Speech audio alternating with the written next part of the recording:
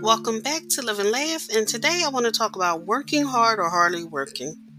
What are the chances that the busiest person you know is actually the most productive?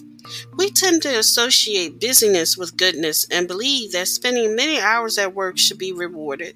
Instead, evaluate what you're doing, why you're doing it, and where you're accomplishing it will take you. If you don't have a good answer, then stop. Thank you for listening. If you know anyone that can benefit from this, please go ahead and share it.